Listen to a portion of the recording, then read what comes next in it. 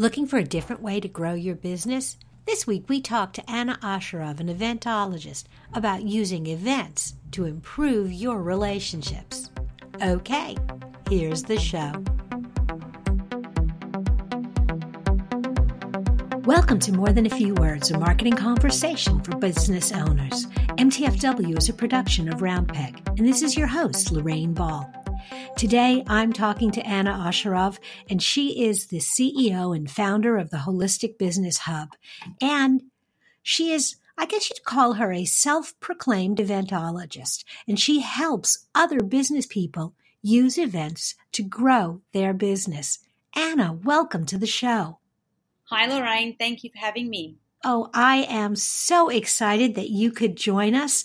And I am really intrigued by this phrase, eventologist. What is that? Thank you for asking, Lorraine.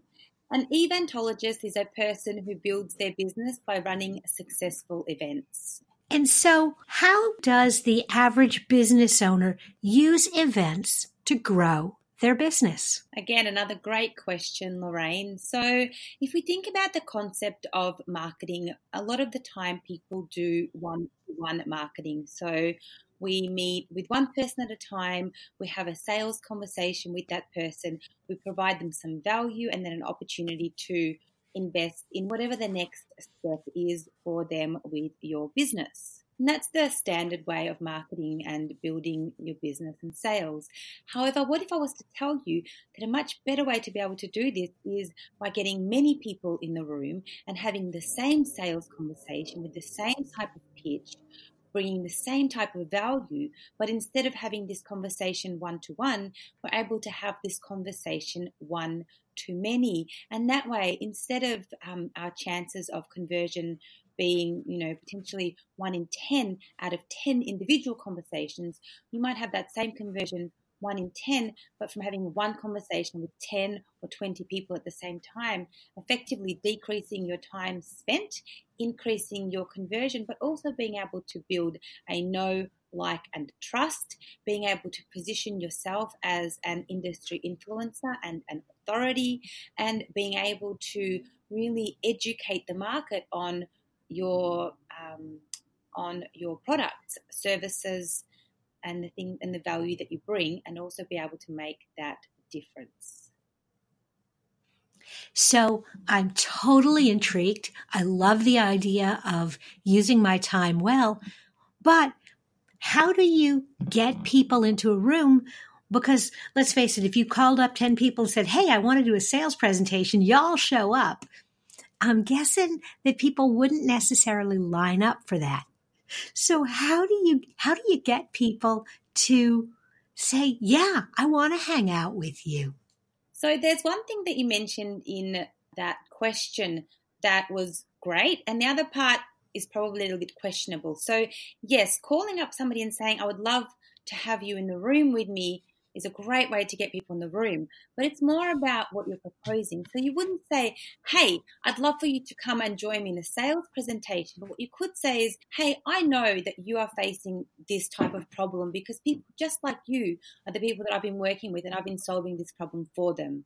How would you like to come along and I will teach you how you can solve this problem either for yourself or we can solve this problem for you. So it's really a matter of being able to understand exactly what your ideal target market's problem is, being able to have the solution for it, and then being able to educate them in how either they can solve this for themselves and how your business can solve that problem for them. So if you think about any event that you might attend, people attend events for one purpose, and that's to have some form of experience, whether it is to have fun and have a break from their normal day-to-day, or it's to learn something in personal development or business development, or whether it's to spend time with like-minded people, whether they're your friends or whether they're your business colleagues in a networking type of environment. So it's really about understanding who your ideal audience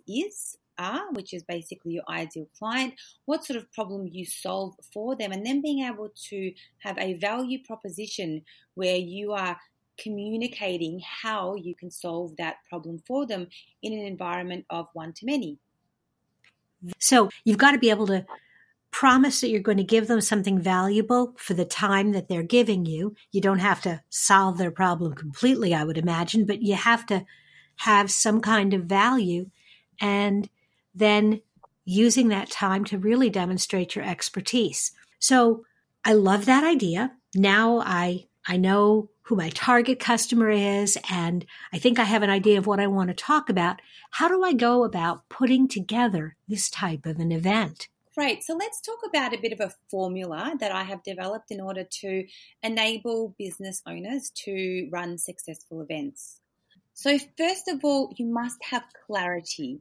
We must have clarity first and foremost about the purpose of this event for us in our business. Then we need to gain clarity around what value this event is going to provide for our audience. Once we have clarity around this, then we're able to put some plans into place. So we can plan the type of event we want to run, including the type of experience we want to provide, where our venue is, the date and time. So really planning the logistics and then planning the event promotion.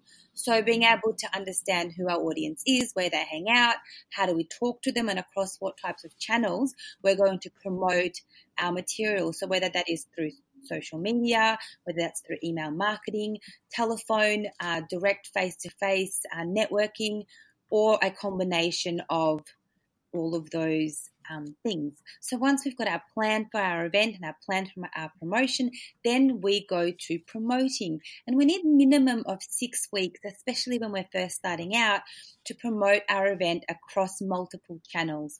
And I encourage people to use all the channels available that their potential ideal audience spend time on. So whether that is printed material like flyers being hung around their area, or in coffee shops, or in areas where their ideal client will spend time, on online space, so that's on your website, on other people's websites, through a ticketing platform, through social media, across all the different social media platforms that your ideal audience will spend time on. Face-to-face promotion, doing things like speaking at other people's events, works really well to convert people to come to your event, and also through telephone sales and through SMS marketing. So using a whole range of marketing channels for a period of 6 to 12 weeks, depending on the size of your event, to really promote your event. And once you've promoted it, you've sold your tickets, you get to the day and you get on stage, and you really need to shine on stage. So present well.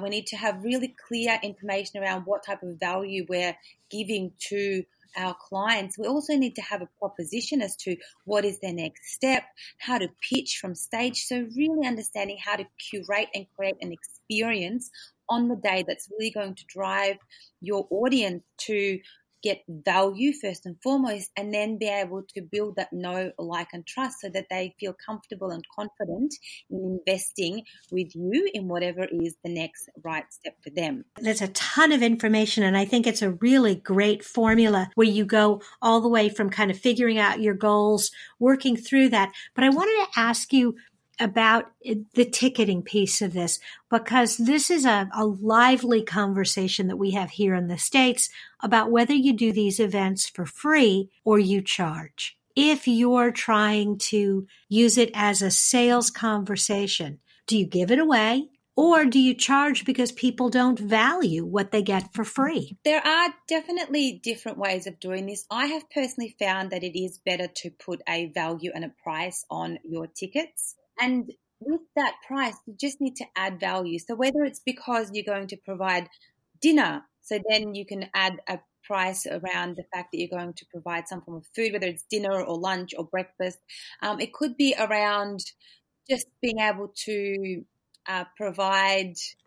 Yeah, so I think with ticketing, and this is a good question, it's more around, first and foremost is, yes, people will give more value to it if they've paid for it, but also it makes it a lot easier for you personally to get an understanding of who's going to show up, because people, if they pay, they do show up. What works well in some cases is having a free and a VIP option. So then you have a VIP upgrade so that people can come for free and they just get to experience. And then if they come as a VIP, they might get to experience. They might also get some resources. They might get a book. So they sort of upsell within your ticketing system. That is actually a really great strategy. We've also done where we post a price, again, to create value, but then we offer discount codes to certain partners. If there's a chamber and I really want them to send their members, I'll give them a code so they can attend at a lower rate. That's another really, really great strategy. So again, I think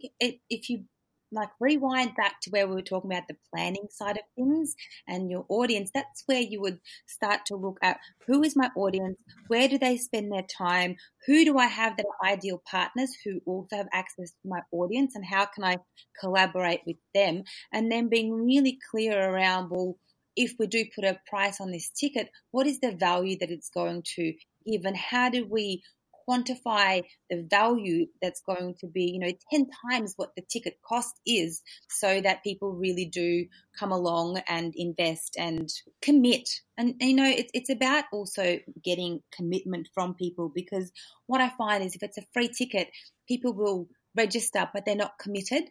Whereas if you're putting even a minimal price on the ticket, people will have a longer think around whether they are actually going to get value from this, if it's something they would like to participate in and come along to, and then make a decision on that.